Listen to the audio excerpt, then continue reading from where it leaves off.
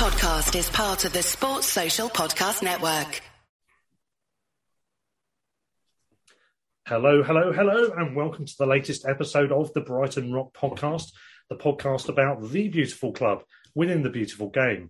A club without a manager at the moment, but hopefully that's going to change very soon as we await the imminent announcement of who the new man might be, assuming it is a guy, of course.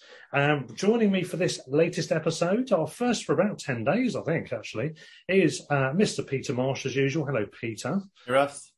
Is it true that the rumour's true that you might be going to Chelsea soon? yeah, they're after everybody that's got anything to do with Brighton in any way whatsoever. I think, I'm hearing tea ladies are going, carpenters, all sorts of people, yeah. Carpenters? You think they're going to have their own internal carpenter, do you? Or do you mean Richard Carpenter? Which one? Well, both. Any connections at all? Yeah. We also have with us. So your joke's a bit wooden there. I would have said. Oh no! Stop it! Please. Let's not get into puns. Well, maybe we will actually. I'm tempted to now you've mentioned it. Anyway, we also have with us the gent, Mr. Raymond Wright. Hello, Raymond. Welcome back. Well, good afternoon, good evening, and it's a whole new era about to start at Brighton and Hove Albion. Yeah, I know. And who is that new guy going to be? We'll wait to find out. I know you're itching to talk about all the various prospects and options and so on, so we'll get to that very soon. We're also joined by a familiar face that you might have heard on various matchday specials over the last season or two. It's Alan. Hello, Alan from Surrey. How are you doing? Hi, Russ. How you doing? Yeah, I think we're in the tunnel, what they call the tunnel, I think, with the managerial selection. Everything's gone very quiet, apart from in Italy, where they seem to be talking a lot about it. But we're hoping to see some news quite soon. Indeed, yeah. It's been a while now since Graham left. It was what was that about? It was recording this Sunday. So what's that? 9 days ago, I think it is now. And we had this 4-week break for various reasons, namely the Queen's death postponing some fixtures. Firstly, secondly, the rail strike that then didn't happen, but it's not been put back on anyway for the Palace game. Then the international break, and then of course, finally we do play Anfield in what was 4 weeks from our last competitive match. I think that gap has been a blessing in disguise because it's given us time to be able to take our time to make sure we can get the right person.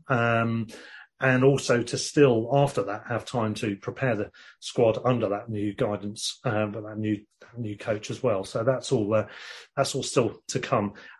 What's happened really is we've had a number of names on the list, and it's been whittled down gradually. A couple of names from the home nations that were mentioned was Steve Cooper from Forest, who I know is a manager that they will like and has done really well. I think maybe the timing's wrong, just getting in the Premier League. Signing 133,000 players and obviously very soon into his time in the Premier League. Just didn't feel like the right timing for that one, although I think we may have been interested in him still. I don't know.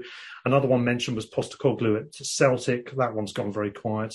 And the bulk of the other names mentioned have been the ones, apart from people who have just put 2 and 2 together and made 5, the Nathan Joneses and Russell Martins, who I don't think are really on the agenda nowadays, at least not at the moment, unless they go on to do greater things prior to us considering them. But the ones that we have looked at are typical Tony Bloom sounding targets, out of left field, continental in this particular case. We had Knutsen linked with us, of course, from Bodo Glimt. We've had De Zerbi linked, who was with Shakhtar and previously Sassuolo, and who is currently available and is now the red-hot favourite to take the job. We've also had Bo Svensson mentioned, who's a Danish coach, still pretty young, working in Mainz, which of course has done pretty well for managers coming into the Premier League. Essentially, Jurgen Klopp and Thomas Tuchel have followed the same lines from Mainz to Dortmund to England. So that will be a fitting kind of thing maybe in one sense there. But it does sound like that's not really going to be the main target now. And who else have I missed out, guys? I think Hayes, the Lens manager. Oh yeah, that's it. Hayes. I'm not sure how to pronounce it.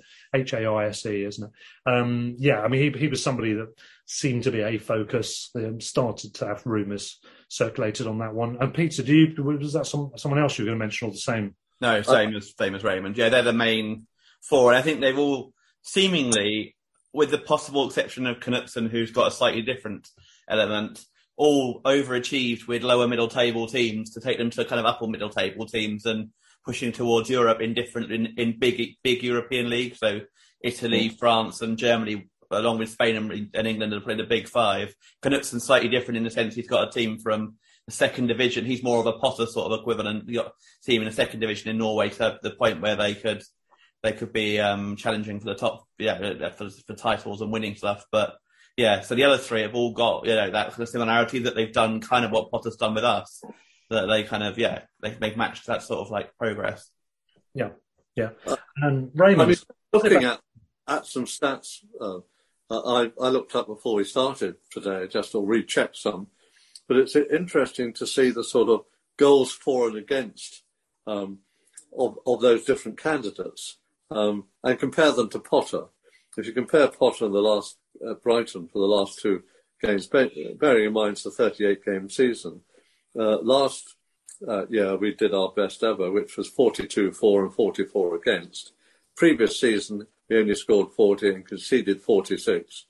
And that moved us from 16th place up to 9th. And we got a lot more points. Obviously, the distribution of goals or concessions were better spread in terms of getting things. The top goal scoring, but probably the weakest league, was Knutsen, obviously in the top Norwegian league.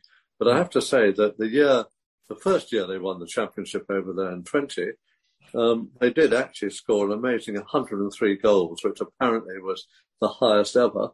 Wow. And they've got something like sort of 80 points or something out of the possible 90. So they did superbly well. Only conceded 32 goals.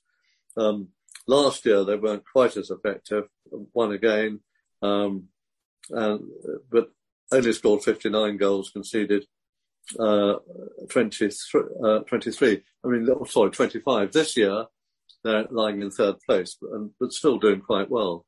De Zerbi scored quite a lot of goals, but always conceded quite a lot. So his last two seasons in Italy, 1920, scored 64, conceded 56, and the year before scored 69, conceded 63. And it was interesting that Potter the other day said, it doesn't matter about football, how many goals you score, as long as you always score more than one other person than the opposition. Well, De Zerbi obviously feels he wants to score, doesn't mind conceding some, as long as he scored goals. Yeah. And these are, all of these candidates, and it does seem Roberto De Zerbi is the red hot favourite now, but all of them are pretty much, as friend of the show Jack described it, hipster choices, very, very much Albion choices, managerially speaking or coaching speaking. Would you go along with that, Alan? Yeah, I think, what is important is that we have an innovative coach. It basically fits our DNA, and also because, if you look back at the Potter era, one thing we were good at, particularly near the end of his tenure, was that we were very good at with our defensive shape and actually cutting out some of the big players in the big games. And I think that's going to be important as we move forward. That's a little bit. I'm hopeful that we're going to get someone in before the Liverpool game to kind of get things organised a little bit, because obviously we're going to be facing Liverpool, and they've got some dangerous players. And the last Liverpool game that we played them, away, we pretty well nullified Salah. I think he did score, but I think you always feel as though we're kind of we've got things under a little bit more control. So I think it's quite important from that aspect. So yeah, an innovative coach is very important, I think. Yeah, I think all four of these managers seem to be very proactive. They seem to be, as Peter said, they've done well on limited resources, so to speak, proportional to the other teams in the division. They're good at developing players. They play a proactive style, quite an adventurous passing style. Some variations between tactics in and amongst them, but essentially there's some likening traits between each of them with the Albion already. And with De Zerbi, I think probably is probably the nearest match. One thing that also to mention is that some of these candidates are younger than others. And I think De Zerbi, being 43 years old, only recently turned 43, who is, of course, Italian, as you guess from his name, he seems to be a good age, I think. It doesn't really matter what age as such, but I know, speaking to you, Raymond, off air on a previous conversation a few days ago, you said it's true, but older coaches may possibly start to get a bit more rigid with their thinking as they get to a certain point in time.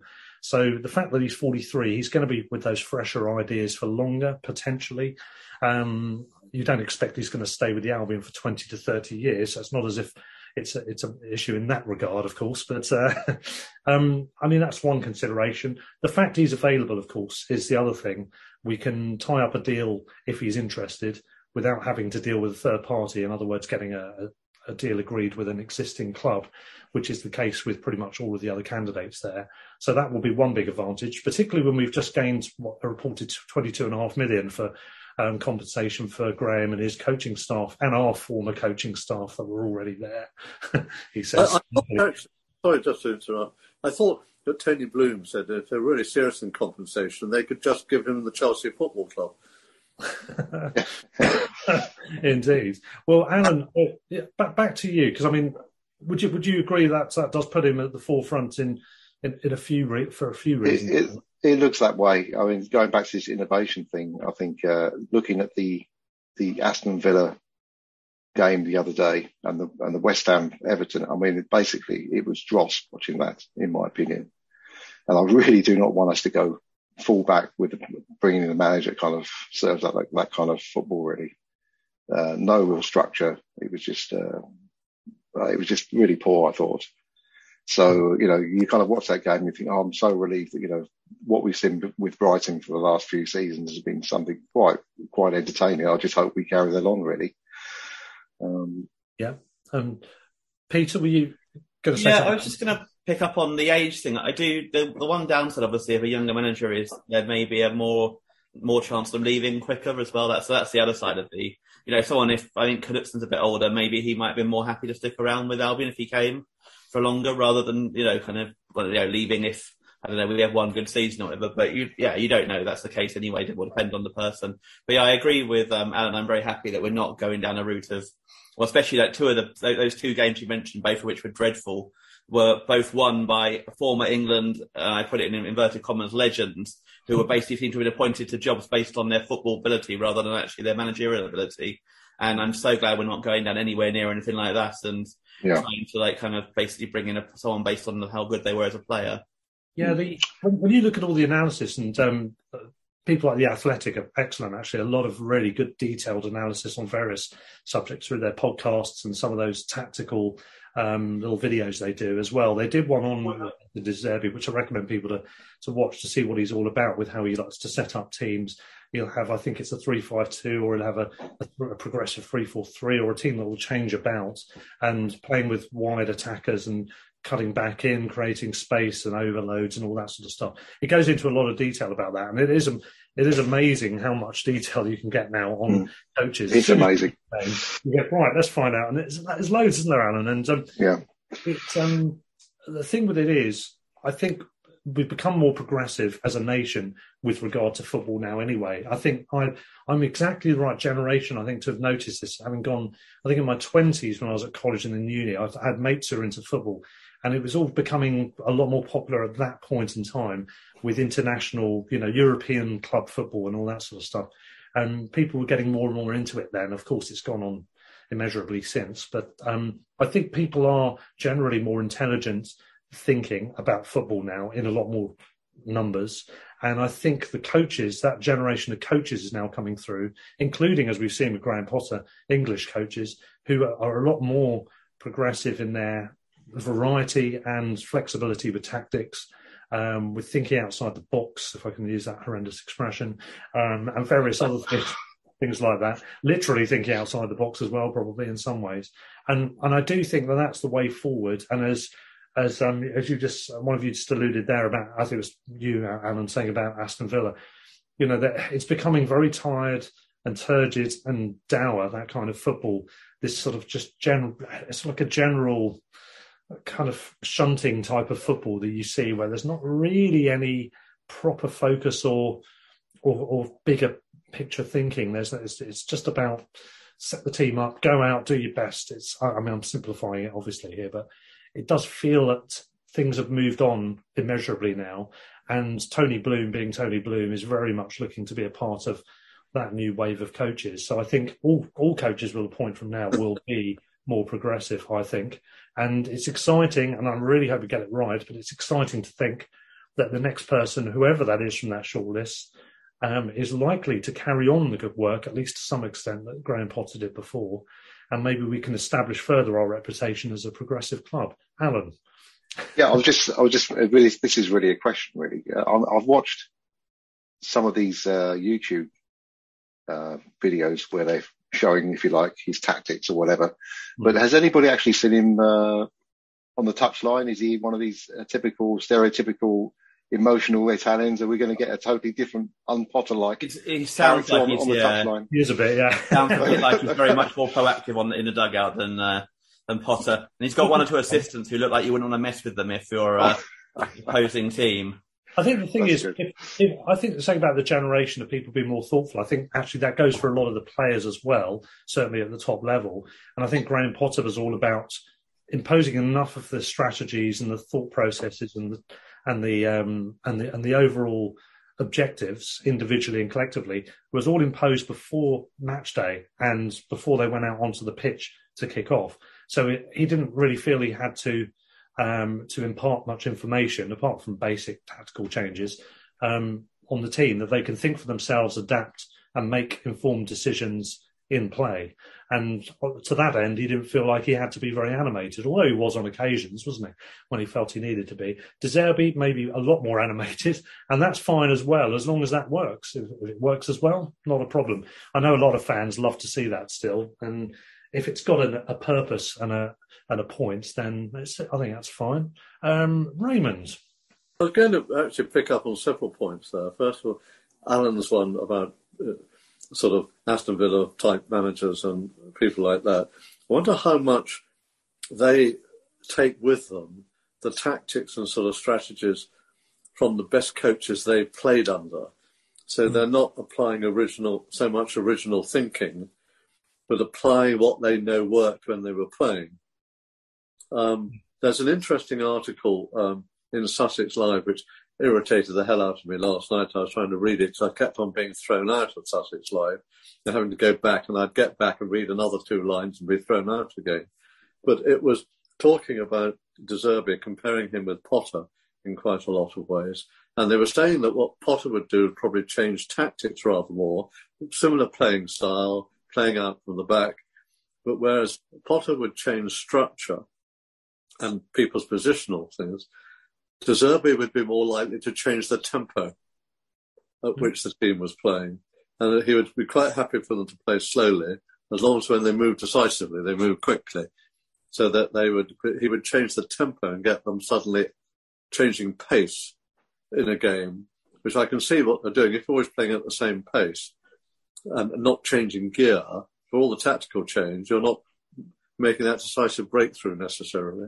If you suddenly change the tempo of the game, because the other team's been lulled into a false sense of security, I can see that you might actually be able to get in behind them. And that it might leave you more exposed, hence the more goals that De Zerbi's teams have conceded, but equally the more goals they've scored.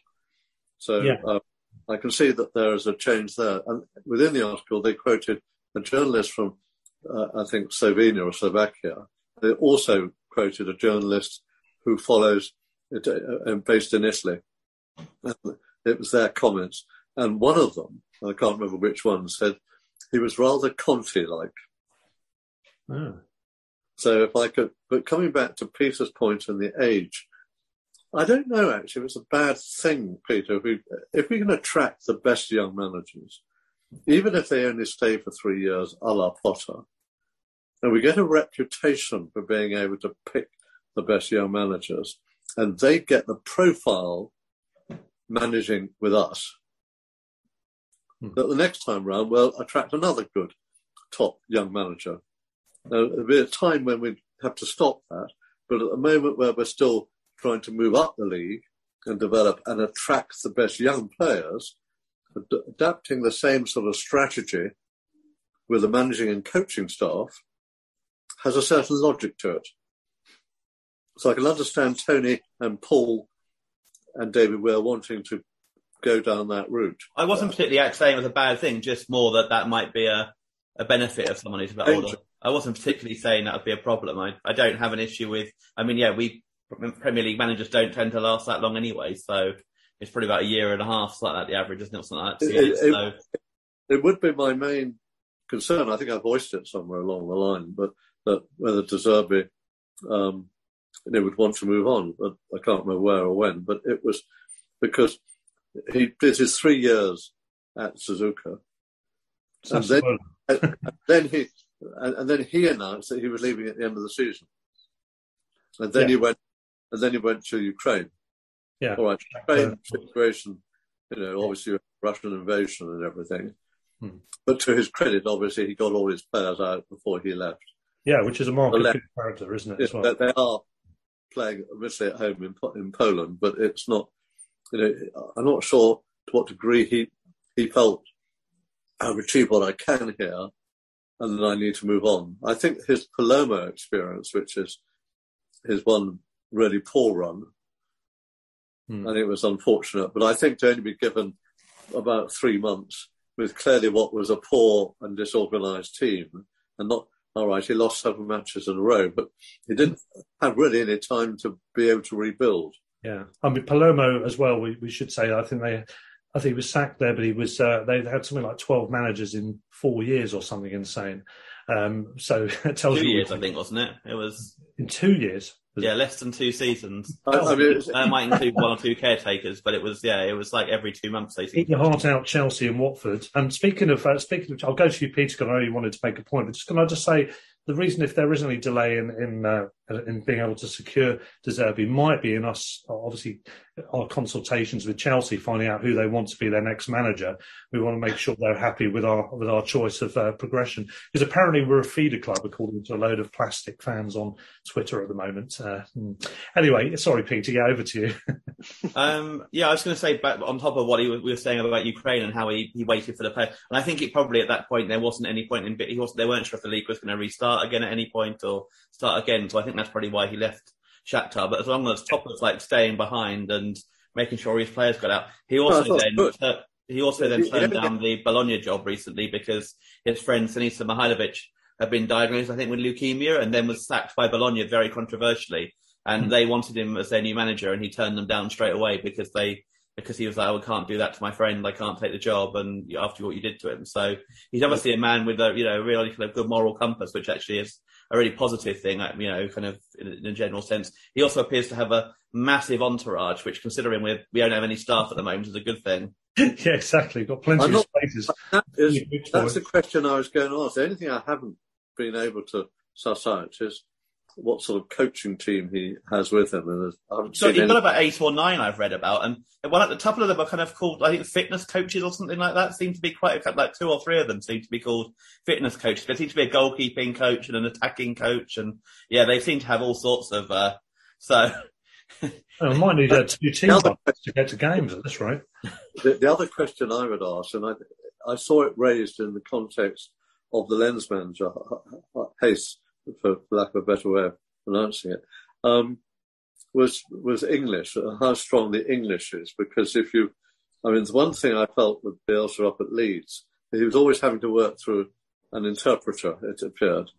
And I think that if you can't communicate so easily directly with the players, that could be a weakness. I have no idea what De Zerbi. I was going to say, I think apparently he does speak English and Spanish as well, which helps with obviously a lot of our South American and Spanish players. But also, I think Bielsa did actually speak English. He chose not to do it in press conferences. I think his English was probably perfectly good. It's just he was, for whatever reason, didn't want to be misquoted or whatever, or chose not to speak in press conferences. On that matter, he does speak pretty good English by all accounts. And I think what it is apparently he's got a very eloquent, detailed way of speaking. when he's addressing the media in Spanish, and he didn't want to lose a significant degree of that by not having the full eloquence in a second or third language or whatever it would be for him. So apparently that is literally the reason. Also, it's a bit of a farce, isn't it, really? No, but also give him thinking time, wouldn't it? Exactly, yeah. It's a shield, isn't it, to hide behind a little bit as well, perhaps. Maybe. But, yeah. But, I mean, people like Knutson and Svensson, being Scandinavian, they quite often have quite good English. So I think that they might be reasonably strong in English, but I mean, that's my supposition. I have no idea. So,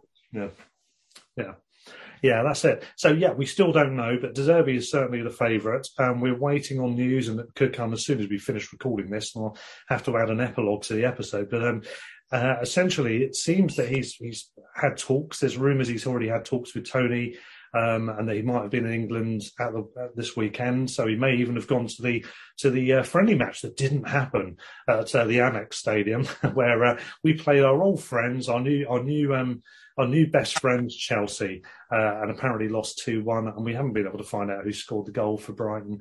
But I think Chelsea, it wouldn't have been any of their team from the midweek European game, which incidentally, just to mention, they didn't win. They conceded a goal, so it ended up being a draw, and there were some boos as the players came off the pitch. I don't remember hearing BT Sport in excruciating detail asking Graham Potter about those boos. I thought that was compulsory nowadays with Graham Potter interviews. So maybe it's just for little old Brighton, I don't know. Not that I want to have a dig at the media again or anything, but but anyway, yeah, as it stands... It's very interesting, actually, Russell, that, within 8 days of leaving, the Potter and all his coaches are back down at the Amex for a friendly match. So it must mean that, whilst obviously the club is very disappointed and everything else, that the club accepts what has happened and that there is a reasonable relationship between the parties, which might, who knows, be something that somebody like Bruno in the future, when he's got more experience, I don't know. Yeah, I mean, one assumes that this friendly was put on obviously to keep match sharpness up and match fitness for us in particular. And of those teams that didn't have a game, 3 of them were in the north. One was Chelsea, and the other one was Palace, which would, although that would be a perfectly logical thing to actually have that as the opponent, seeing as they didn't have a fixture and they're also quite local to us as well. It would feel vaguely ridiculous to play the team that we are not playing. See what I mean? But yeah. It would have been a good sort of quiz program, wouldn't it? Yeah, exactly. Crystal Palace on the day they were meant to play Crystal Palace and it didn't count or something. Who did we play instead of Crystal Palace when we couldn't play Crystal Palace? Yeah. Well, I suppose if we'd have won the game, I suppose we could then maybe say, well, actually, yeah, that counts. That's our Premier League fixture done. Lovely. We could have, who knows? Anyway, any other words on De Zerbi? Any other observations or information anyone's got on him? Well, can I just throw out one question? If somebody like a Russell Martin was sort of interested, whether we, and depending on Zerbi's team, whether we would want to bring somebody in like that who knows the English game to help him. And I know he's managing Swansea at the moment, but he's young, he's from Brighton. Or who else could we involve? Should we involve Lallana or somebody to help the continuity between the Potter era and the new one? I mean, be it De Zerbi, be it Knutson, be it Svensson, I mean, whoever it might be. I think probably it will be someone internal rather than anyone. I don't think there's any point bringing someone in for that role. I would have thought it would be like Cross or Lallana if they do that. Yeah, I would have thought so. I don't think it would be one of these other, as you said, Russell Martin or Nathan Jones, those kind of people that we might have considered for the main role straight away in the past that we might now consider for what you're suggesting, Raymond. I don't think it would be them. They would want to do that. And Lallana, I mean, I thought Cross must have been working hard because he had the friendly match yesterday and he had that under-21 match today. I think someone else is in charge of under-23s while he's in charge of the first team. Yeah. But he had all the second team coaches with him doing the first team. Yeah. And I know we've spoken about this off air, Raymond, but I'm not going to mention the name. There's a certain person who's managing a non-league team to a very good degree at the moment, who has an Albion connection from the past, both as a player and briefly in a coaching role, who might be somebody that would fit that bill in the future. But they wouldn't. The fans of that particular club in West Sussex probably wouldn't thank me for mentioning his name. So we'll leave that. We'll leave that one aside. Thank you either. So. Yeah, he'd be a good fit. But yeah, I mean, he's doing a great job. That particular person. I don't think anyone's ever jumped from the National League South to the Premier League though yet. Yeah, I know. Yeah, but he's doing a hell of a job actually. That particular person. We might talk about, say, for example, the National League South and other leagues and how teams are getting on in a short while on this episode. Alan, back to you, sir. Yeah, two things. One is you mentioned about the media not mentioning the booing. Actually, I think it was our own Glenn Murray who mentioned it on Football Focus. Yes, Saturday. He made a point which I thought was quite good. I think he made it made me chuckle actually. Yeah. Yeah. The other thing, the last thing I wanted to say about De Zerbi and any coach that comes in, and I maybe this sounds a little bit negative, I'm not sure, but it's just a little bit of a thought, and that is that normally when a new manager comes in, it's when somebody else has done badly and they come in and there's only one way direction they can take it really, and that's upwards. Yeah. Whereas it's unusual for somebody to come in, when we were actually doing quite well. Yeah. Yeah. So it's going to be a tough situation, I think, and we're going to have to give him a little bit of time for him to come in, because obviously we're all looking at the table at the moment, 4th position, and a couple of poor results, and suddenly we could trundle down the league a little bit more, and then.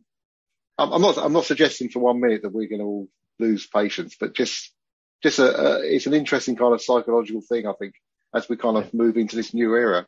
There is a pressure, isn't there? You're right. There is a pressure on it because we've been doing well up to the pause, and that pause has been a pause for other clubs as well, which, along with a couple of other results going our way, has meant that we're staying in 4th place at the moment, and that status may change slightly by the time. Well, I'm not sure if it will or not actually by the time we next play, but I don't think it will. But we are going to be right up there. And last time we saw the Albion play, we thrashed Leicester 5-2 and could have got a lot more goals. So it's you've got to hit the ground running in one sense, but we've got to give them time if not. Peter, yes. Well, if we're anywhere near 4th by the end of October, we'll have done extremely well because we've got like Liverpool away first up, then Tottenham home, and then a couple of more winnable ones at Brentford and home to Forest, and then we've got City away and Chelsea home. So. If whoever comes in can keep us anywhere near 4th place by the end of October, they'll do extremely well. So in a way, it's not a great start in some ways, because it'd be quite nice to get for whoever it is to get their first win under their belt. On the other hand, it's arguably, the expectations will be lower for that. I mean, wouldn't have expected to get the same results we've been getting recently in October anyway. So to come in with games where, it's not no pressure, because obviously we've beaten Tottenham at home a few times recently. We've got draws against Chelsea and at Liverpool. We've never got anything at City, but otherwise, we've got games that we've got points at before. But it's not an easy start for whoever it is, and it'll be quite interesting. First home game for them will be Tottenham home, which will be quite an interesting one to start with, especially if he's not the greatest defensive manager and he's up against Kane and Son. Having played Salah and Mane in his first game, and then Salah and Núñez in his first game, and then his 5th game's against Haaland. It's going to be could be an interesting month. Oh God! Two final points from me on managers. One name I didn't mention earlier, by the way, which I think we were vaguely linked with. I don't know if there's any truth to it. Was Gallardo, who I think is the River Plate manager, who comes very highly rated, but possibly too highly rated for us. And there was no real kind of close links on that one, but that was another name that was mentioned. So that was one thing to say. And the other thing's just gone out of my head. Actually, I can't remember what it was I was going to say about managers. Vieira at the Brazilian club. Oh, that was it. Yeah, that was it. He's the Palmeiras coach, isn't he? Yeah. Ferreira, is it? I think that's right. Yeah. So, I mean, the other thing that I noticed that people are talking the sort of team structure that a lot of the people we've mentioned have. It's sort of normally a variational 3-4-3, and quite often they're quoting 3-4-1-2, which implies you've got 2 forwards. And it did occur to me whether all of these people are going to thank Potter for leaving us without many forwards. We've got all wingers and sort of number 10s and midfielders. But in terms of actual out-and-out sort of forwards, really only Welbeck and Undav. So is he going to... Do you think that's going to be an area that they're going to... Most of them are going to want to strengthen, have more options? He'd probably want another striker, wouldn't he, I think, which I think we still don't know. Maybe even Graham Potter did want another striker. We don't know if that was a case of we couldn't get what we wanted or he wasn't that fussed or a bit of both. But I would imagine he probably would want another one, although things were working in the area that they needed to, which was goals coming from all over the pitch, attacking wide players and midfielders and so on. But I'm not, who knows? Who knows? And we don't know who that man is yet. Still yet to be confirmed, of course, anyway. Peter? The irony is that Potter's gone from a team with 2 strikers to one with basically 1, effectively. Aubameyang and I suppose you could say Broja or whatever name is as well. So they've got 2 as well. So he's gone from one club who hasn't really got any strikers to another one who hasn't got any strikers. Speaking of formations, by the way, I think I favour, it's Todd Bowley, isn't it? I think the Chelsea owner, is that right, Todd yeah.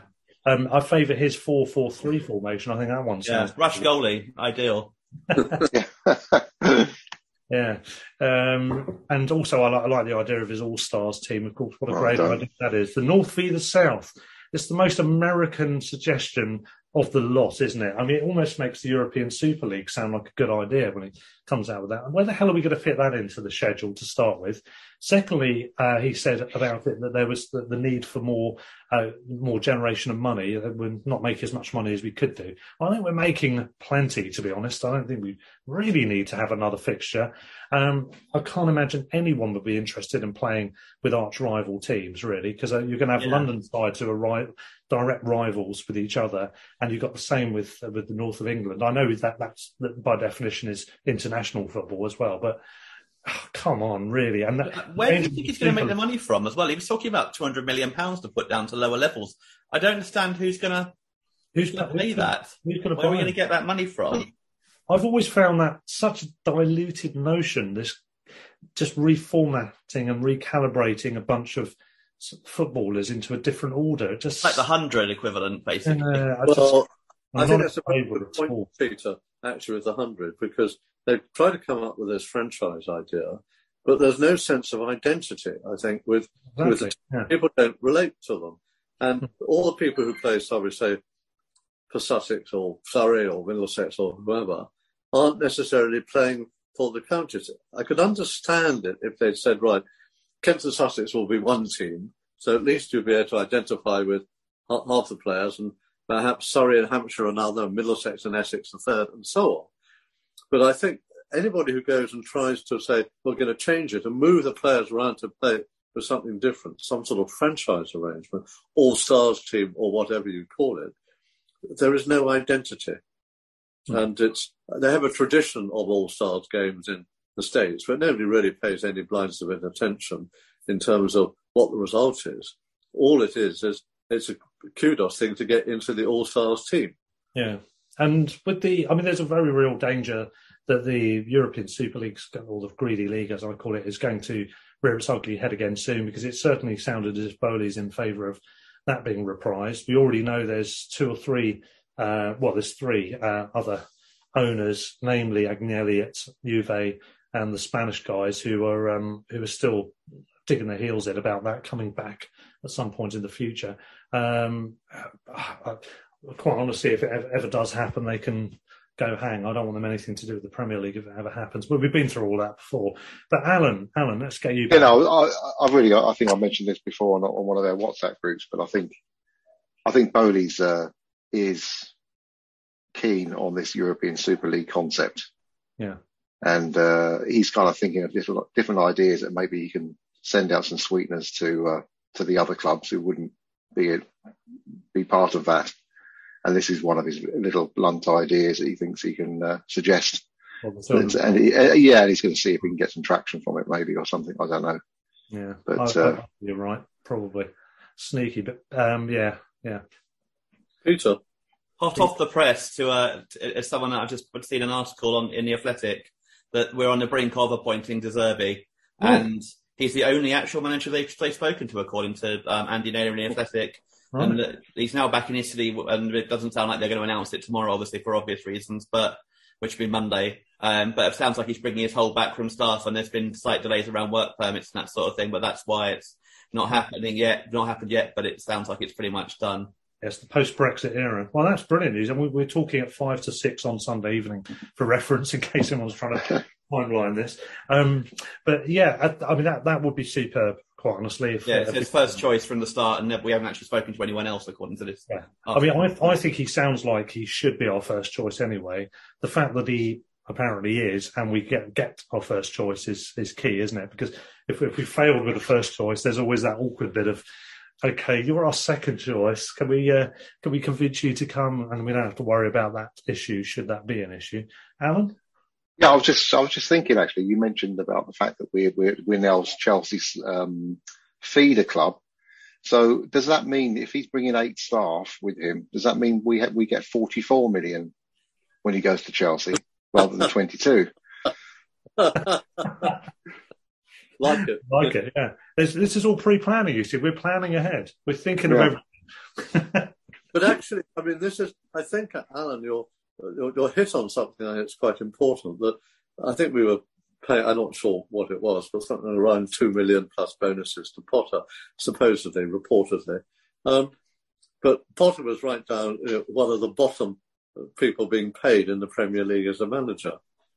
Is this a time when we as a club should be, and the 22 odd million it will help this, where we're going to be paying not only the sort of coaches coming in more, so we have more protection from that viewpoint, but also whether we should be raising to a degree the sort of salary levels from around the 50 to 55,000 pounds a week mark, the sort of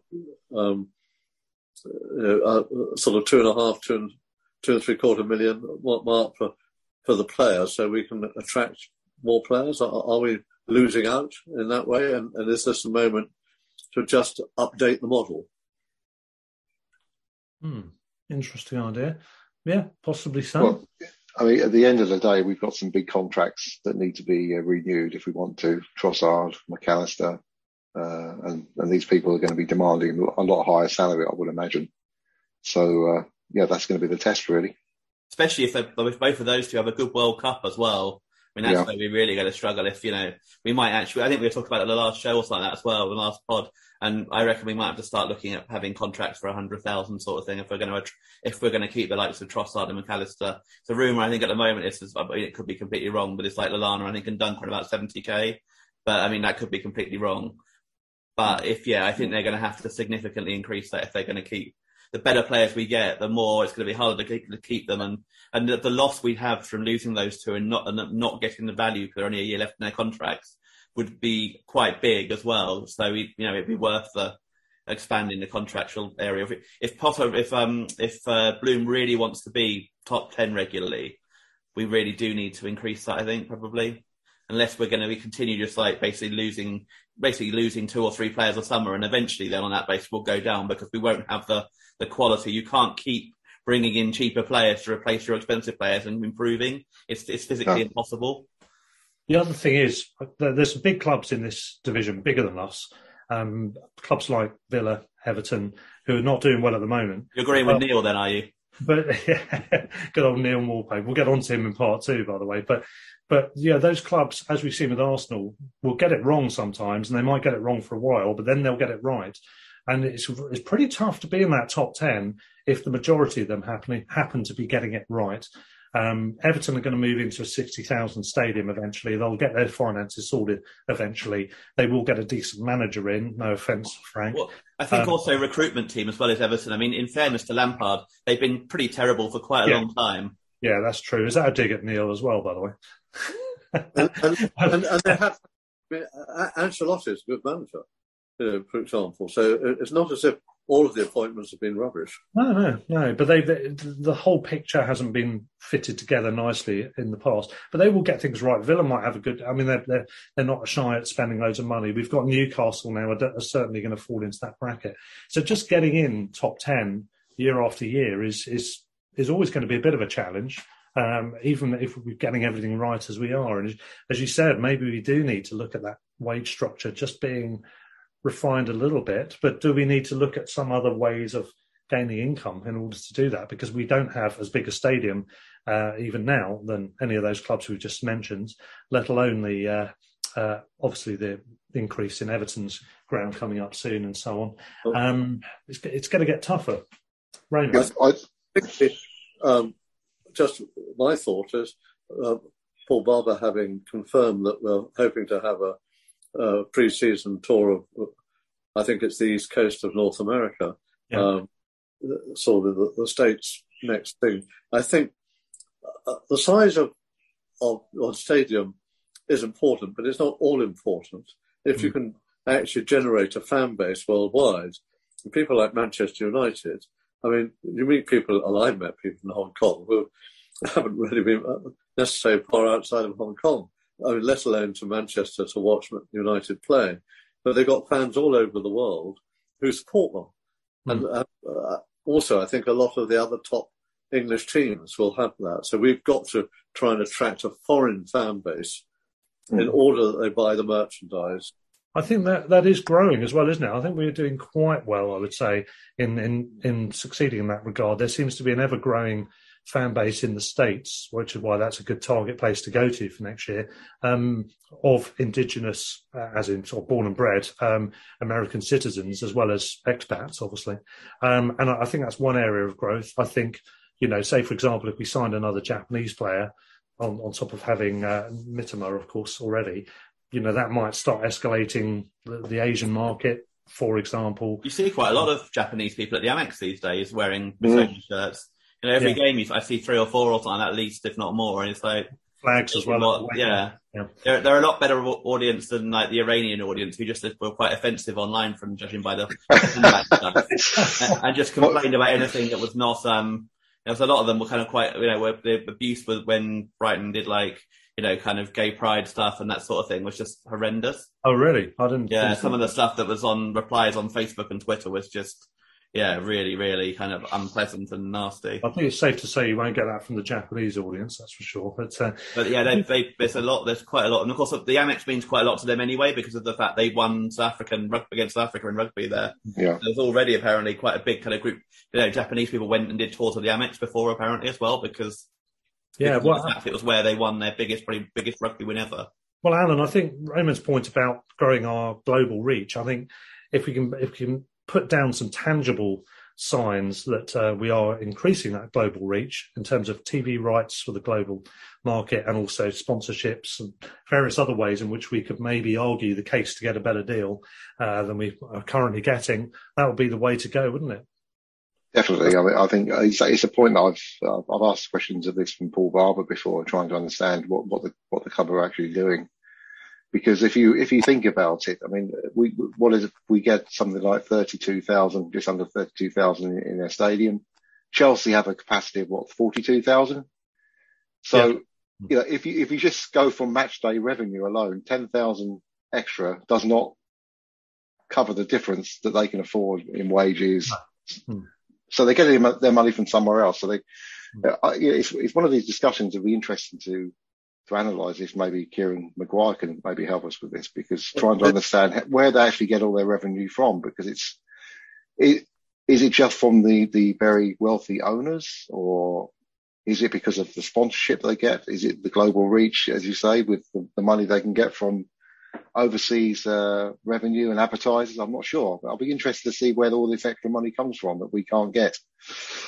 Yeah.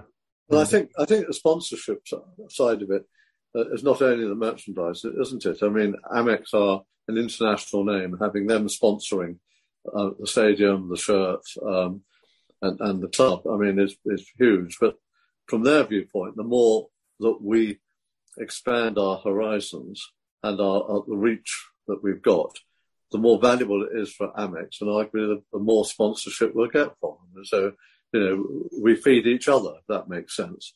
Yes. Yeah. Okay, final line for part one before we have two things before we have a quick break. Firstly, whatever you're about to say, Peter.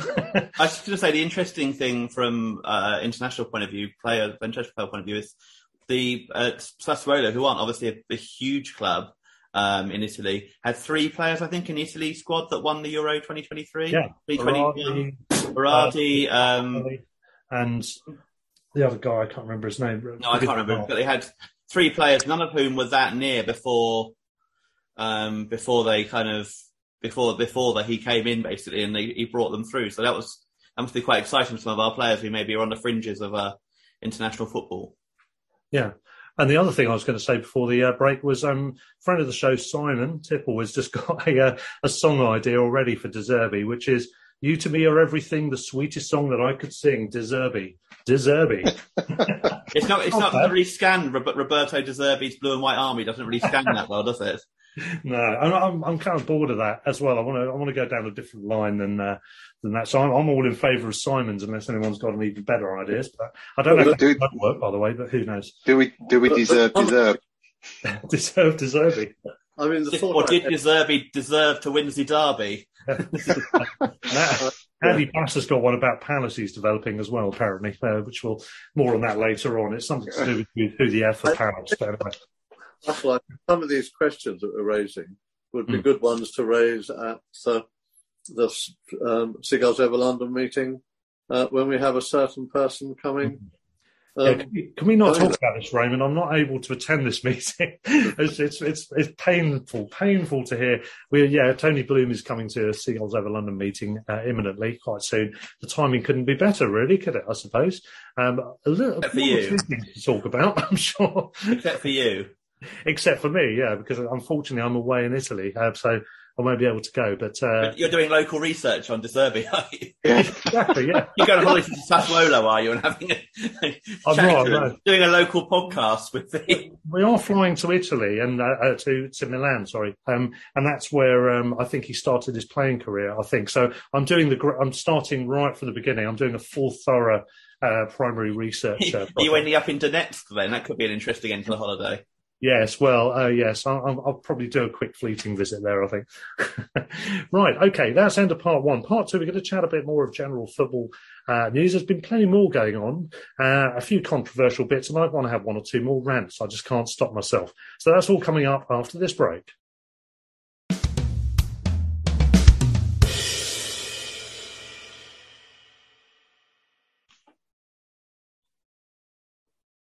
And so to part 2 of this episode, where we've been talking about De Zerbi on the brink of being announced as the manager. That's being reported as a done deal. The Telegraph, I think, mentioned it. Andy Naylor's apparently tweeted about it now. Several other sources are now saying it. It seems the betting's been suspended over the last 24 hours anyway. I did get 15 quid on it at 4-1, by the way, just to mention. So I'm quite happy on an additional level, which is great. Assuming that this isn't a massive hoax, and it isn't the case. I'm really hoping that's not the case. Anyway, on to other matters then. Well, we're going to talk about the advent of what's happened in the last week or so. Obviously, the sad loss of the Queen, who passed away on the same day that Graham Potter was announced as the new Chelsea manager. Interesting timing. What that, of course, prompted was an across-the-board cancelling of all football over that forthcoming weekend, which was a week ago, including Albion's game at Bournemouth, which probably for us was a blessing in disguise. I would say it's firmly true to say, although it did deprive us of our chance of potentially going top for the first time ever. But first of all, on that subject, the cancelling of that weekend's fixtures, rugby went ahead, cricket went ahead, various other sports did as well. There's been a real big debate on this as to whether or not this should have been cancelled or not.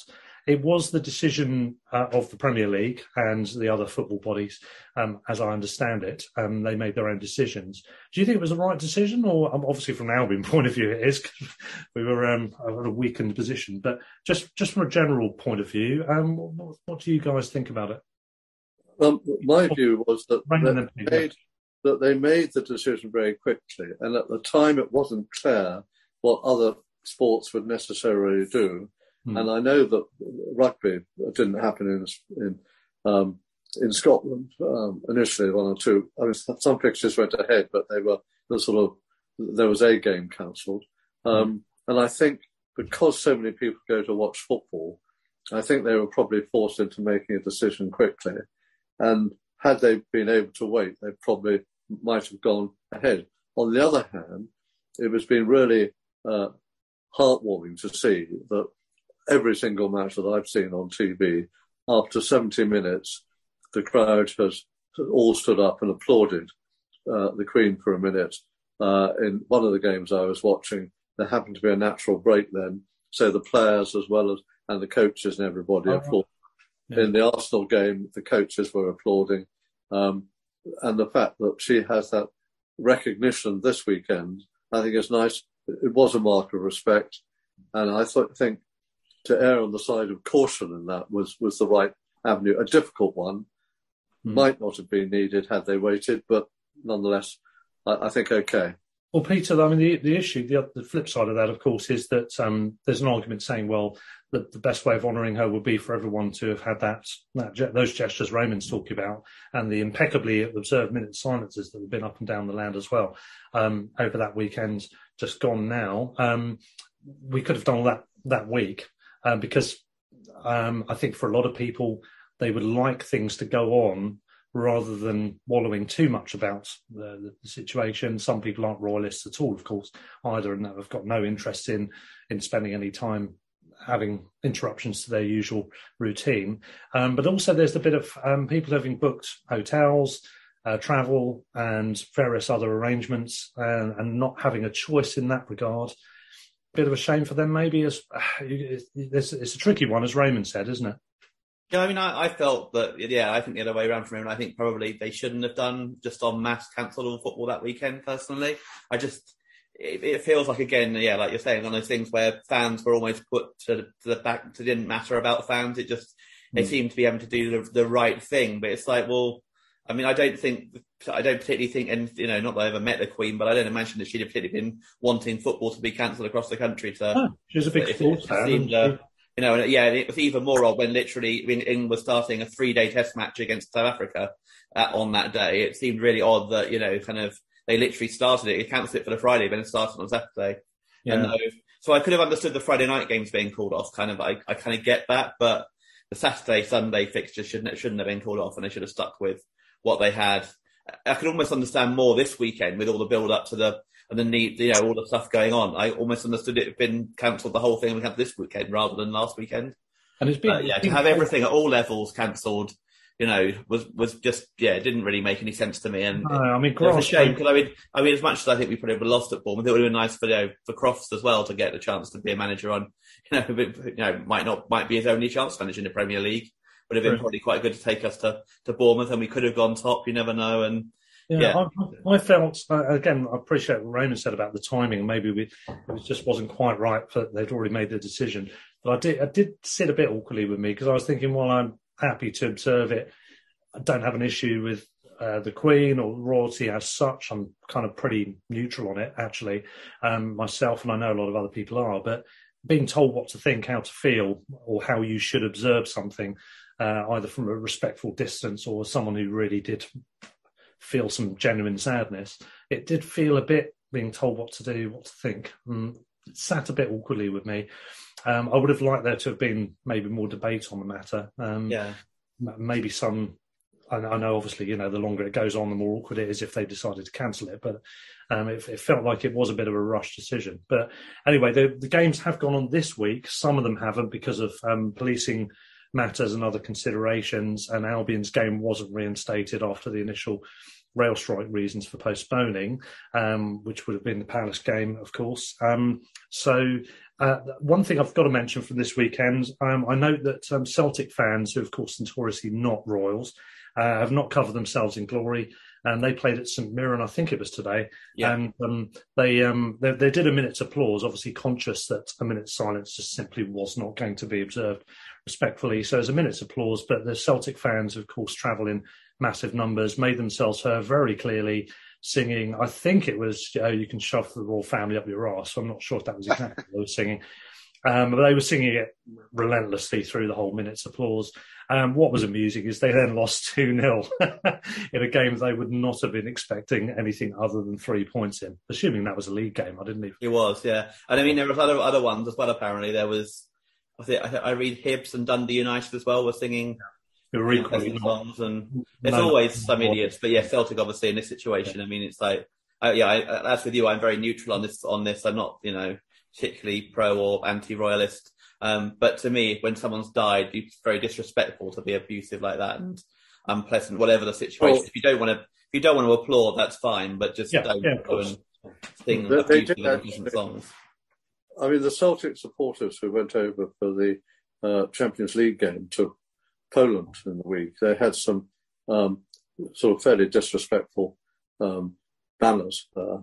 And it's one thing to not observe or believe in your own country, but going to a foreign country and doing that, I didn't think reflected well on Celtic, actually. No, I didn't. No.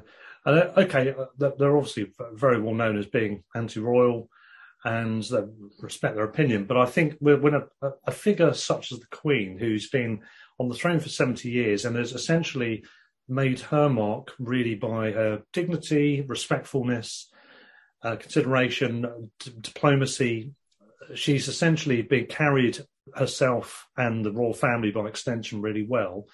I don't think she deserves that, really, to be honest. What you think about the other royals is another matter, of course. People may not like Charles or just the whole concept of it, but I think her as a figure of, as a figure of the nation, by which I am talking about Great Britain as well, not just England.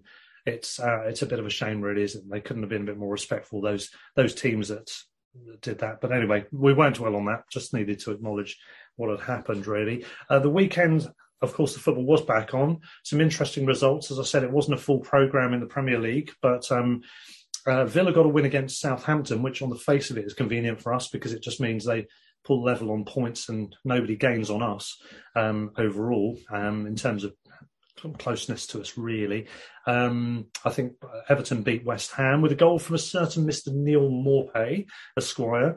One of his instinctive finishes, no time to think about it, goes in the net. We've seen this before, haven't we? Well taken goal by all accounts. It's very similar to a goal I thought he scored against Wolves a few years ago for us. They kind of took it quite early on the edge of the area and hit it into the bottom corner and beat the keeper. And reminded me of that goal. But very Maupay-esque goal. If it had been 6 yards out and he'd had a minute to think about it, he'd probably put it over the bar. Yeah. Startling news, the most startling news, of course, is that Erling Haaland scored at the weekend as well. Didn't see that one coming. He was one of three scorers as City won at Wolves. And Fulham are going rather well, aren't they? They've got a pretty good result again. I mean, they came from behind to lead 3-1 and eventually win 3-2 at Forest. They're going quite well. Peter?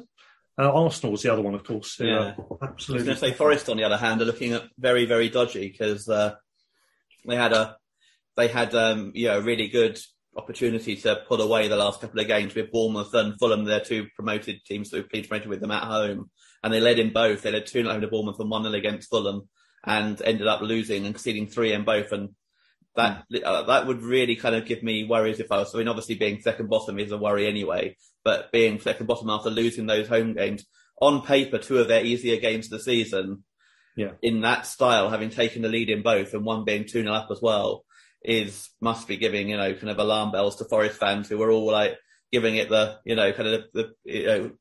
giving it pre-season, saying how they've signed these brilliant players. The other 2 big winners this weekend, obviously, are the former England players I was talking about earlier in Lampard and Gerrard, who got very, very much needed wins in pretty dire games, but a situation where the result probably kind of is more important than the actual performance.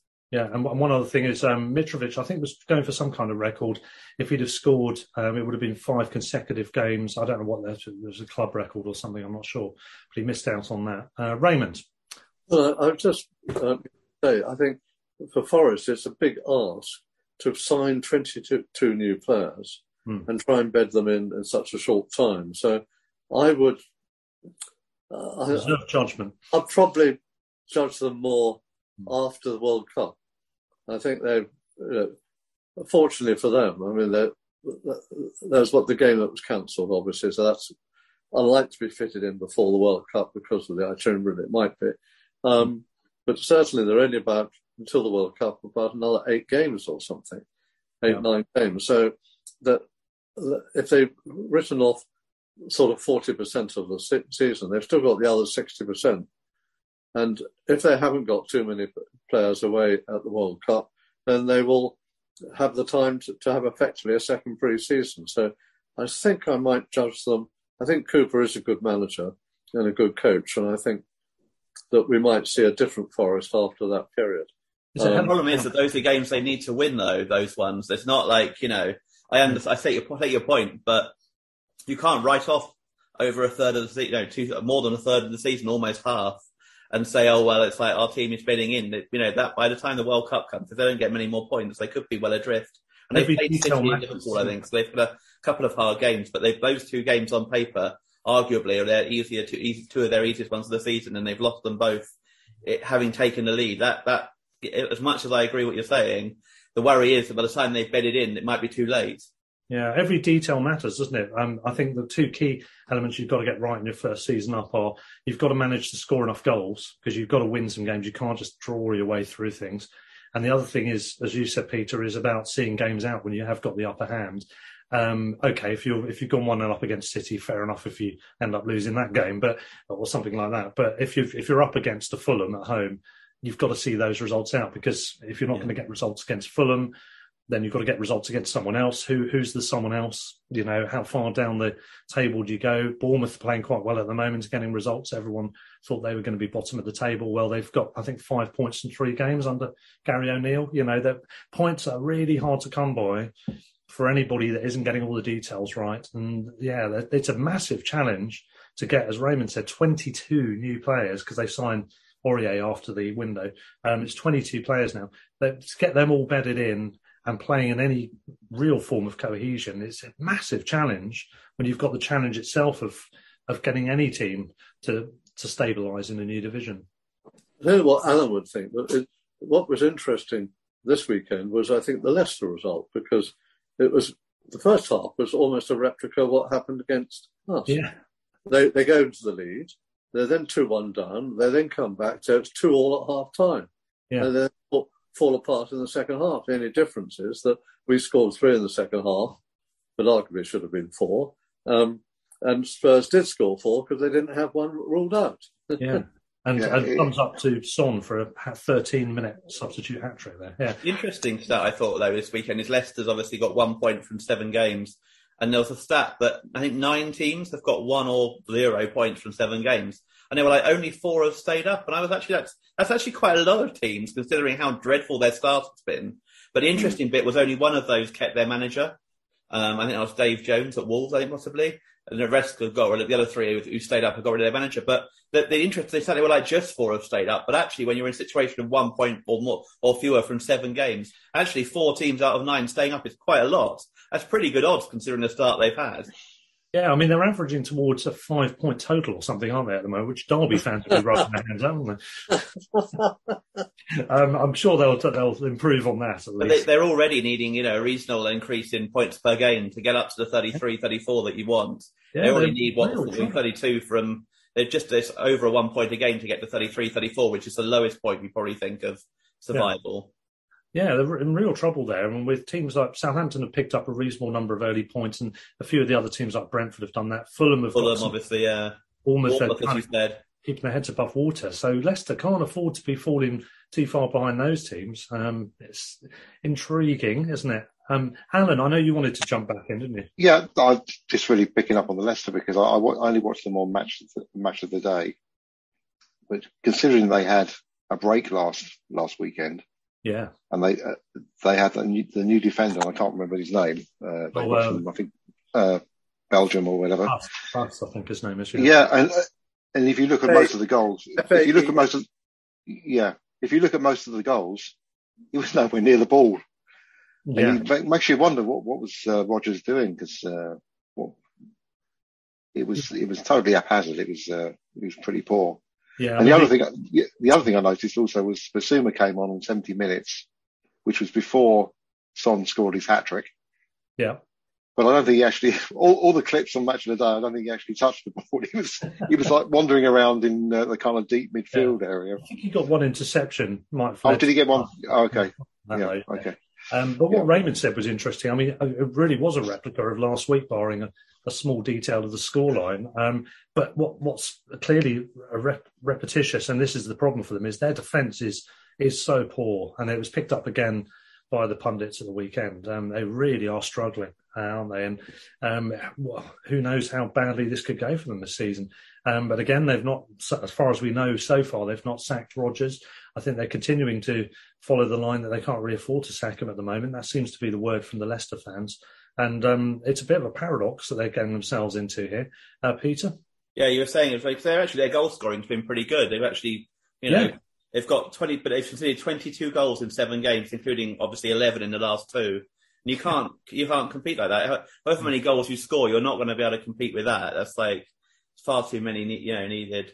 And I think the one game they actually drew. They drew with Brentford in 2-up. They lost a 2-0 lead against Brentford. They've been ahead against us. They've been ahead against Spurs. I can't remember what the other games were. They were Arsenal. They thought it was 4-2. So they've had some really high scoring games. But yeah, they've really they can't defend to save their lives, I don't think. And yeah, against us, their defence was awful. And I think we could have, we had a bit better shooting. And also, obviously, McAllister's goals allowed. We could have had 7 or 8, to be honest. Yeah. Alan? Yeah, no. If he doesn't get the sack, Rodgers, then he's got some time there on the training field with them, because I'm not sure how many of their players are actually internationals now. You've got Tielemans. Madison wasn't picked, I don't think, for the squad. Vardy's obviously not included anymore. Daka, I would imagine, would go with Zambia. So I'm not sure who else in their side have got international duty, really. Hopefully not their defenders, judging by the recent. Yes. So he's, if he does survive, then he's got a number of weeks to work with him on the training field. So yeah, final line from me on Leicester. Actually, one thing I don't think we mentioned when we were covering our game against Leicester was, in particular, was to praise the skill that Trossard took on to win that penalty. I don't think we actually mentioned that specifically. And having watched it back again more recently, it reminded me of it. I thought amazing, a little sort of drag over and then flick with the same foot to get into that position to get forward enough to then win the penalty, for want of a better expression. Hats off to him for that. We've got to get that on record if we haven't done already. Other games this weekend. I mean, one thing I was going to mention with the EFL, it's been quite interesting. I've got a couple of things I wanted to mention about the EFL. First of all, the coverage for the highlights on Saturday evenings, repeated Sunday mornings, has gone from Quest to ITV, which a lot of people are saying, great, it's back with a more familiar channel. Their technical issues in the first few weeks, I don't know if you guys have watched any of the highlights, they had a horrendous number of mistakes. They were introducing the wrong games a couple of times, and then they couldn't get back on track. There was bits missing. They cut off halfway through something. They had a lot of technical issues, and they've got a whole load of new presenters who are all pretty able and engaging. Actually, they all seem fine. People I've not come across before, so they haven't gone with Colin Murray or any of that. Is it Colin Murray or they normally have the Irish? Colin Murray is the Irish scrum half of Rugby Union, by the way. Yeah, maybe not. I'm not sure. Anyway, yeah, I mean, they have sorted that out, thankfully, but that was a bit of an unfortunate situation. Thankfully, it's sorted. The other thing is, just from the EFL, I don't know if you guys have seen that Coventry have gone for a retro kit this year, which is the one where they've got that curved, sort of outwardly curving double line that goes down, curves outwards on each side of the chest.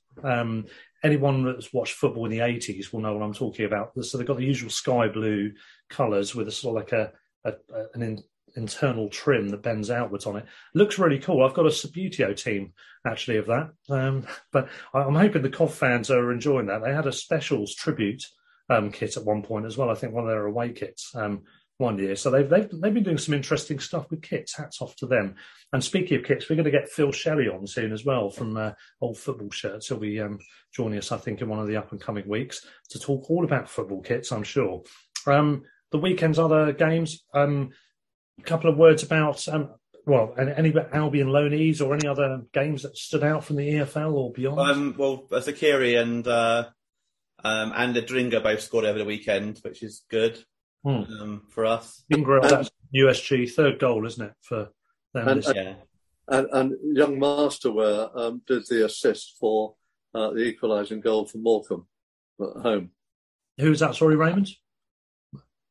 Master Weir, David's son. Oh, Master Weir. Yeah. Master Weir. He got the assist in about the third minute of extra time for their equalising goal in League One. Yeah. Yeah, he scored a good goal, actually, a couple of weeks ago himself, Jensen Weir. Really good, well-taken goal from just outside the area.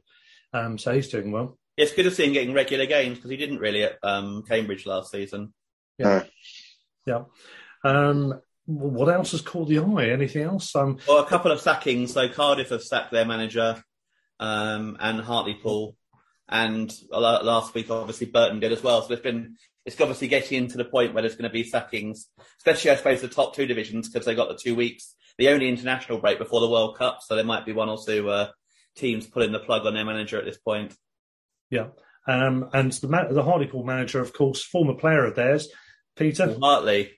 And didn't they have someone called Paul in the team when Hartley was playing as well?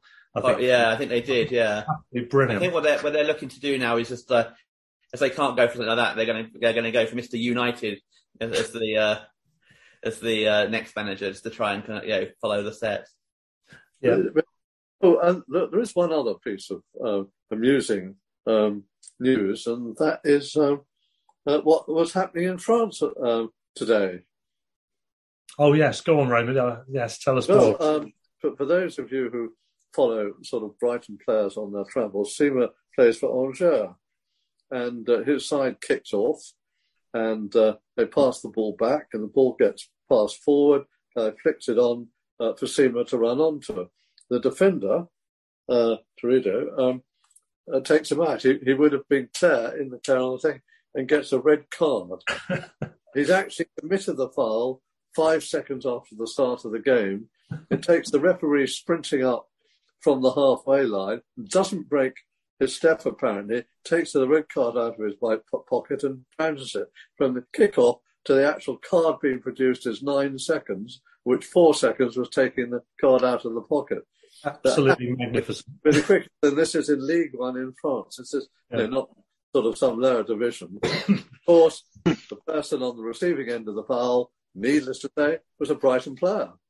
Yeah, and I don't think it's possible for that not to be a world record, is it? I mean, I don't think people normally, the opposing teams normally don't come into, don't go anywhere near each other in that time quite often. It's just... Yeah, that's right. He would have been in the clears right on the edge of the penalty box, apparently. Yeah. So, and Nice, established side. Isn't it a certain Mr. Schmeichel who kept Leicester in the Premier League seasons, their goalkeeper? So. And Aaron Ramsey, and they've got a few others as well, I think. They've signed quite a few. Ross Barkley gone there as well. Oh, right. I think maybe. Okay. Oh. Yeah. Well, I have to say hats off to the ref for sprinting over and minimising the amount of time that they could have extended that world record out. So you want it nice and tight. 9 seconds is great. Nice and tight. Nice and tight. Yes. Absolutely, I'm well impressed with that. These are other things. Brighton women sadly lost 4-0. I'll come back to that if I may in a second. The under-18s lost 3-0 to Tottenham, their first defeat. In fact, non-win of the season. And the under-21s lost 1-0, needless to say, at Everton. Everton were winning their games this weekend, 1-0. So apparently they played quite well, I think, the under-21s, but just didn't convert the chances. But so perhaps it was a good weekend, given that we did lose the one behind closed doors game 2-1, a good game for us weekend not to be playing. Perhaps it just wasn't our weekend. Yeah. But coming back to the 4-0 one, it'd be interesting to see if we appeal the red card, because apparently our player was sent off after 7 minutes. Yeah. But the Arsenal player they brought down was a good yard offside, apparently. And therefore, had VAR been being used, that would not have been a red card offence because the player was offside. It would have been a goal scoring opportunity. I would like to imagine that the club will appeal that red card decision. I don't think you can on that situation. I think it's only if it's not a professional foul you could appeal. I don't think because the offside it's irrelevant in that situation whether it's right or wrong. I don't think if it's not a professional foul they could appeal. if there was a player covering and a referee got it wrong, but I don't think they can if it's So the offside should have been given. She'll still get the ban, but I just thought it was a little bit harsh. That it's for that sort of thing one wants to have VAR, where it's a clear and obvious. It's not a question of if it's half an inch or something offside. I mean, a yard is, fairly decisive, I would have thought. This too soon to send people off thing seems to be blowing out the water this weekend, doesn't it? That doesn't seem to be a thing anymore. 7 minutes and 9 seconds, players going off. There we go. Alan, switch it back to you. Have anything that's caught your eye this weekend? Do you have any other teams you follow as well, just as a kind of soft spot team, for example? Yeah, well, I follow what's going on with Eastbourne. That's my old hometown. But I wanted to talk about the ladies' game, actually. It's just a little observation, a little bit not necessarily to do with the football. It's just, as you know, I've always had this beef with the media and how they kind of play down non-top six clubs. But a little observation, really, because I always give, if you like, particularly the commercial media, that you expect them, if you like, to big up the top six, because at the end of the day, they need to get their listeners. That's where they're going to get the listeners from in men's football. But I've noticed there seems to be a trend in ladies football where that isn't really the case, where they still talk about Arsenal, Chelsea, Manchester City. And I was listening to, I think it was Radio 5 Live yesterday, and they were talking about the ladies' game and the Arsenal game, and they just switched over to all the men's top six teams and didn't talk about any of the other teams at all. Yeah, I thought, well, hang on a second. I mean, that's not just a commercial decision that they're doing that, because at the end of the day, they haven't got the listeners. I'm sure they haven't got the support from the big six clubs following the ladies football. So it's unnecessary to do that.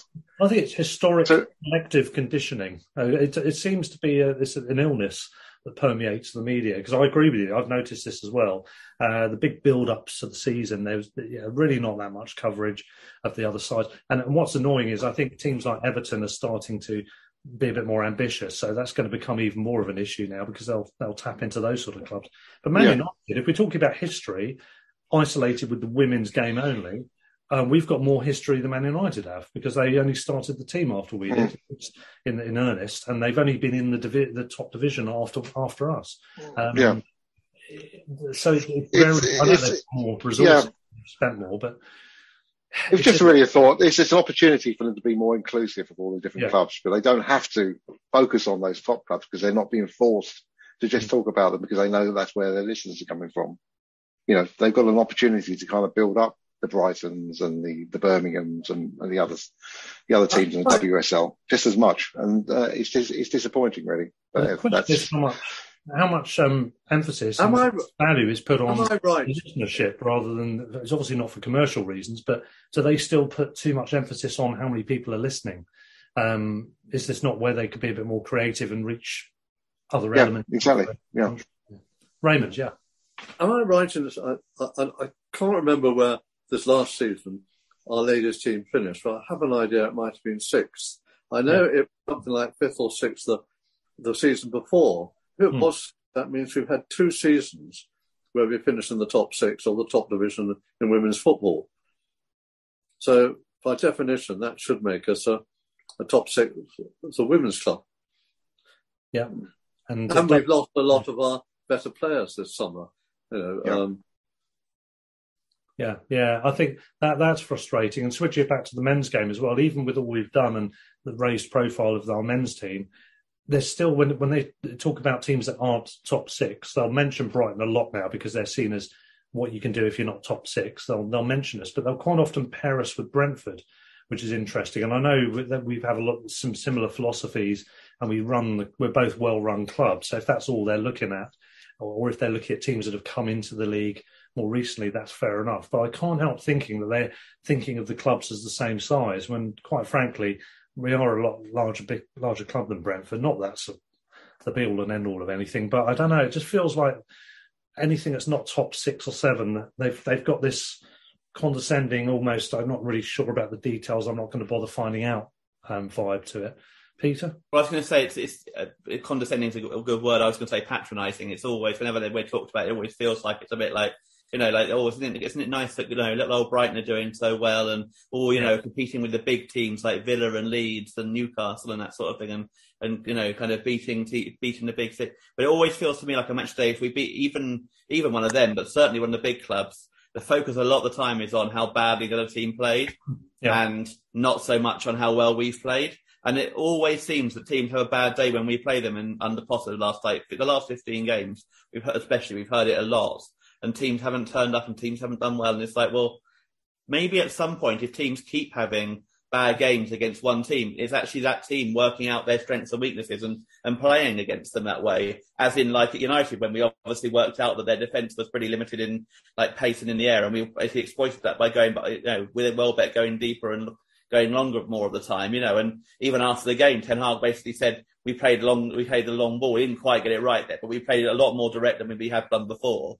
And it obviously took him by surprise, and that's why we're hard to play against under Potter. And hopefully that will continue. That we don't just play a certain way. We adapted the last 15 games, and we played a lot better, different ways, like probably 15 different ways of playing over those 15 games. We've reached our particular height in under Potter, and in particularly end of last season and this season, and that's where the escalation of attention and praise has really started to come in Potter's final few games there.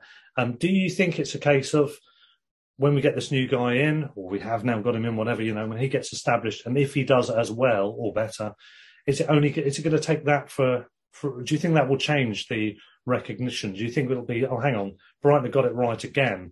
No.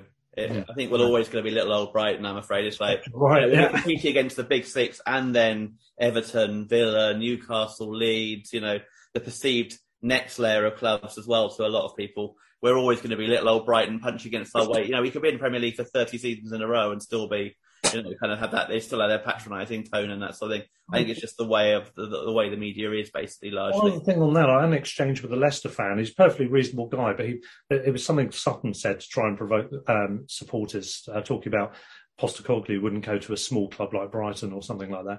And obviously he does that to wind people up. But anyway, the debate went on, and I ended up in an exchange with a Leicester fan who was saying, suggesting they were a bigger club. And I said, oh, why bigger?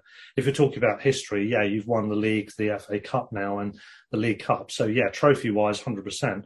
But in terms of size, and then he started showing some stats of previous years, and I said, well, those are distorted because of circumstances. We were with Dean and so on. And once I pointed that out, he was perfectly reasonable. He said, oh, okay, fair enough. Yeah, actually, I see what you mean. My point was that we're the same size as Leicester, Wolves, Southampton, and other clubs who aren't in the Prem, like Derby and Forest at the moment as well.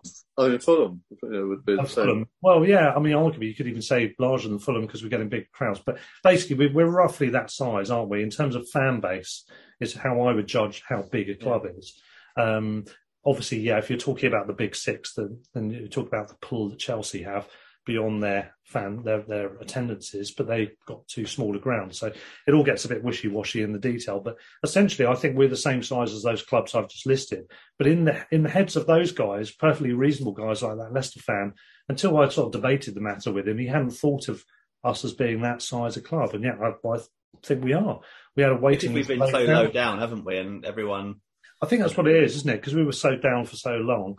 But then, I mean, will Sunderland, will Portsmouth get that kind of thing when they come back up? Sunderland are a bigger club than us in fan base, but would Portsmouth get that? Because Portsmouth have been in the Prem and so on, but they've been down for quite a while now, haven't they? I think that's the thing. I think it's a whole generation of fans who think that football started and ended with the Premier League.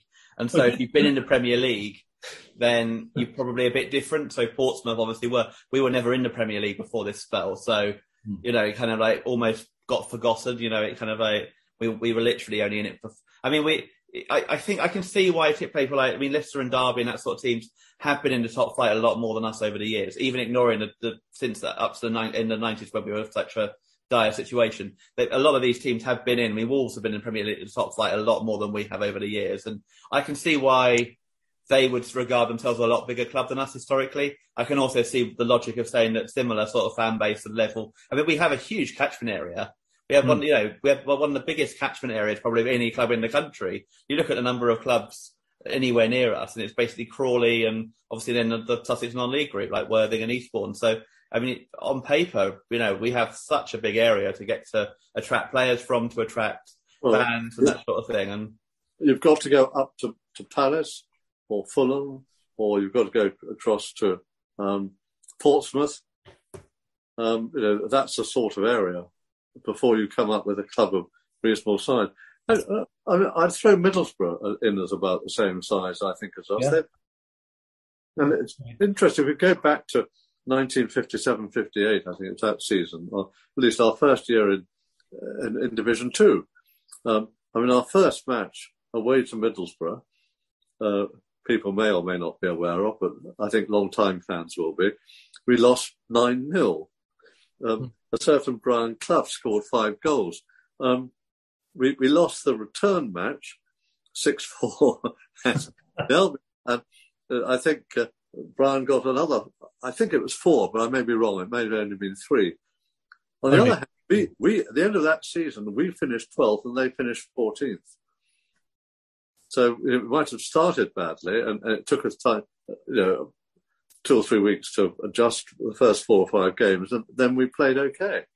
So it can happen, but Middlesbrough, I would say, this thing. But I think you raised an interesting thing, because there is Russell, you talked about Potter and the fact that everyone's saying, well, with Potter we played good football. I don't know whether there's going to be a sort of expectation that without Potter we won't do as well, whether that's a sort of thought. But there's also the other side of the coin. Had Potter taken us as far as Potter could, did it need, or does it need, somebody else to take us to the next level? I mean, obviously time will tell, and we don't know yet. But perhaps having a change of manager might be a positive. It might turn out to be a positive. And apart from the extra 22 million in the bank and everything else, having somebody else coming in with ideas, building from what Potter has laid down, the foundation there, but perhaps being able to reap more points than we have done. The number of times last season we really, and to a lesser extent the season before, we should have got more points than we did. We began to manage games better, I thought. The end of games, hold on to positions. And our defence was that much tighter. I mean, generally, I think there was more belief in the club, and that was down to the start, I think, partly. But I just beg the question, is this a moment of change that we needed, even if it was forced on us? Yeah, good question. I was going to say, I have seen a few comments online that De Zerbi actually is an upgrade on Potter. And whether that then translates from the Ukrainian and Italian leagues into the English league, who knows? I mean, we don't, no one knows what these, you can appoint like world-class managers or whatever, and they don't do well in a different league or whatever. And the other interesting thing I think I read was his assistant manager at Shakhtar was a forward, which is something I think we've lacked quite a lot over the years. We haven't really had a forward on the coaching staff. So if that's true and he's coming with him and he can try and train some of our forwards up to finish chances better, it could actually be that I think we've started to score more goals from midfield, but I do think that I am still slightly concerned about the lack of forwards and also the lack of goals from Welbeck and the lack of chances as well that he's got. It's not ideal if you're a striker. As much as I think he's played really well, he's had one real chance, I'd say, and that was a header he missed at Man U. Other than that, as our main forward, he hasn't really had any chances. And I'm not sure you can keep relying on your midfielders and hopefully at some point defenders to score. You do need your striker contributing. And if they're not getting any chances to score, that is a concern as much as the system's working generally.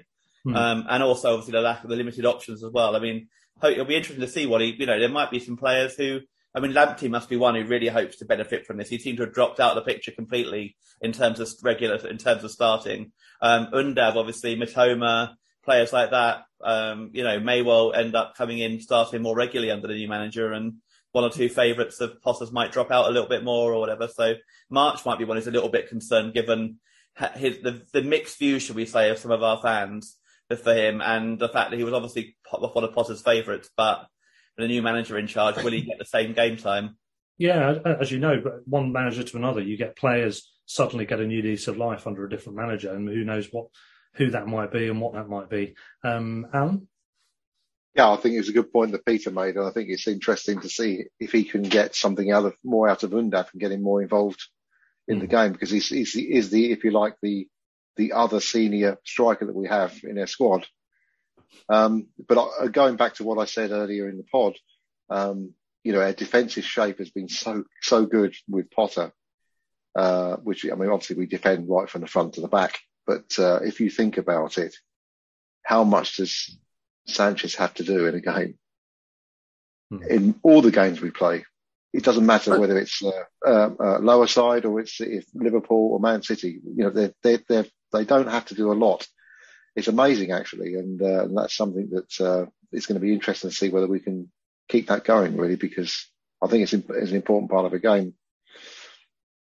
I think his distribution has been there's one pass in particular I remember from last season where he did the ball right out up, and might be this season, to sort of Trossard, and then we ended up scoring a goal sort of about 3 seconds later. And then a couple of times out to Cucurella, well down the left wing, and we scored. I think his distribution. I think one of the comments I referred to in the first half, the two pundits that they were quoting on Sussex Live, and one of them was saying that probably we were under Potter, we were quite good without the ball, and he was saying that De Zerbi's sides are better with the ball. So that I think you've often said about the fact that we seem to do better with Potter without the ball. As you say, it's kind of like we seem to have better results when we don't have as much of the ball, and when we have the more chance to kind of counter. And the games where we have maybe 60-70% possession are often the ones where we don't score. We don't quite, even though we dominate and we have we miss chances, we have problems. But yeah, and we'll have 35, 40 or 40% possession and do better. Yeah, that's a good point. Guys, I don't know if you've got any more points on that, but I think we probably should wrap it up now. Just one of the things I meant to mention for the weekend's action, Worthing have been going very well in the National League South. They keep drawing at home, but finally cracked that nut by coming from behind 2-0 down to win 3-2 in midweek against Cheshunt, who they got promoted with last season. And they followed that up by finally, it feels like finally, winning a cup match in the FA Cup second qualifying round, which is their first match of the this year's competition. They came from behind again to win 3-1 away at Slough Town. So they are into the third qualifying round. It would be quite nice to see them get a cup run. And obviously they're in the same division as Eastbourne Borough, who are going quite steadily, as you mentioned, Alan. So good luck to them. Well done to them as well. Any other thoughts or burning points before we wrap up, guys? Right, okay. Well, we'll find out obviously fairly soon whether Italian is the new Brighton manager. And certainly in the they're saying that he's coming, expected to come with all his backroom staff from his last two clubs. Yeah, it would be interesting to see whether he did all his if he was at the club over the weekend, whether he did all his media work before he went off to Italy. So if they do announce it, then they've got all the videos, the clips and the photos and all that kind of stuff already. That to do with all the visa stuff and all the other various elements. That would make sense why it's taken so long, given that he's a free agent. And obviously it's about getting the personal terms sorted as well. At least he doesn't have to do a medical. I suppose there's one thing there. Or don't they? Maybe they do. But yes, I think it's all tied up. And the announcement, obviously, we're speaking today or Sunday evening. The Queen's funeral is tomorrow, so it won't be then because that just wouldn't seem appropriate to make any announcements then. So it sounds like it's going to be announced on Tuesday. And it seems it's going to be Roberto De Zerbi. So we're looking forward to seeing what he can offer. Thanks for listening, everybody. Please give us ratings online if you can. You can look us up on Patreon if you wanted to donate to our cause as well. All the details are in the episode notes on this episode and on all the others. But in the meantime, thank you to Alan for joining us for the first time on Zoom rather than a matchday special. Hope you've enjoyed that. Yeah, hope you enjoyed. I hope you enjoyed what I had to say. All very insightful. It's all good. Raymond the Gent, thank you, Raymond. My pleasure, and most enjoyable. Thank you, Russ, for such a stimulating programme. Oh, well, glad to be of assistance. And Peter, stand or fall? Up the Albion.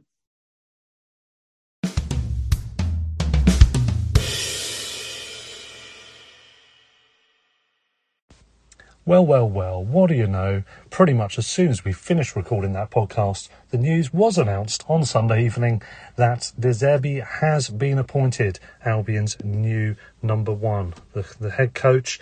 The Albion website has put up a message saying, De Zerbi confirmed as new head coach. It's written by Paul Camlin and it reads, "We are delighted to confirm the appointment of Roberto De Zerbi as the club's new head coach on a 4-year contract, subject to the granting of a work permit.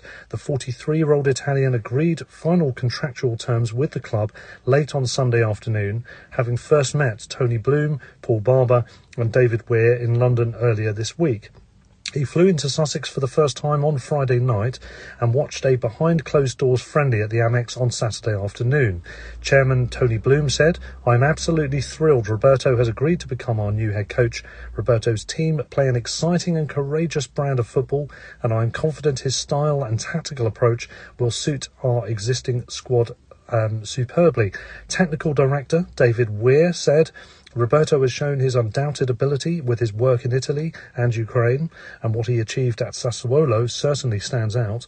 In his short spell with Shakhtar, he enjoyed further success, leading the club to a cup success and to topping the Ukrainian league before the war brought an abrupt halt to his time there. We are delighted to welcome Roberto and we look forward to introducing him to our squad, as well as providing all the support he needs to introduce his coaching philosophy and help the players continue their brilliant start to the season." Deputy Chairman and Chief Executive Paul Barber added, "We looked at a range of excellent candidates, but Roberto was our number one choice from the start and the only person we spoke to. It's no secret that our chairman is constantly monitoring potential coaches, both here in our domestic leagues, throughout Europe and across the world, as part of our succession planning work. You feel Roberto is the ideal cultural and technical fit for Brighton and Hove Albion and the right person to continue the club's progress and work with this outstanding group of players. Roberto cut his teeth in coaching in the Italian lower leagues," reads the report, "with Darlo Buario and Foggia. Spells in Serie A with Palermo and Benevento followed before he became coach of Sassuolo, where his attacking style and possession-based approach really caught the eye. He led the small Emilian club to consecutive 8th-place finishes in Serie A before accepting an offer to join Shakhtar Donetsk. His time in Ukraine was cut short by the Russian invasion, but not before he led the club to the Ukrainian Super Cup, and he left the club top of the First Division. I think I understand they actually beat Dynamo Kiev in one of the games as well there. Anyway, the report continues. Once the necessary work permit is processed, Roberto will be Albion's first Italian head coach. Contracts with his coaching team have also been agreed, subject to work permits, with the intention that the group will be in place for Albion's match at Anfield against Liverpool on Saturday week. As a mark of respect to Her Majesty the Queen Elizabeth II, the club has delayed Roberto's formal introduction to the media until Tuesday afternoon. So there it is, news that he has been confirmed as the new manager, our first head coach from Italy, as stated in the report, and it's a really exciting appointment. There's a report in a magazine online called Football Italia, which has an article from Guardiola to Ukraine war, 5 things you may not know about the Brighton coach. That's worth checking out, actually, as one of a number of things talking about his past as well. Plenty of other reports online, lots of good research and receptions.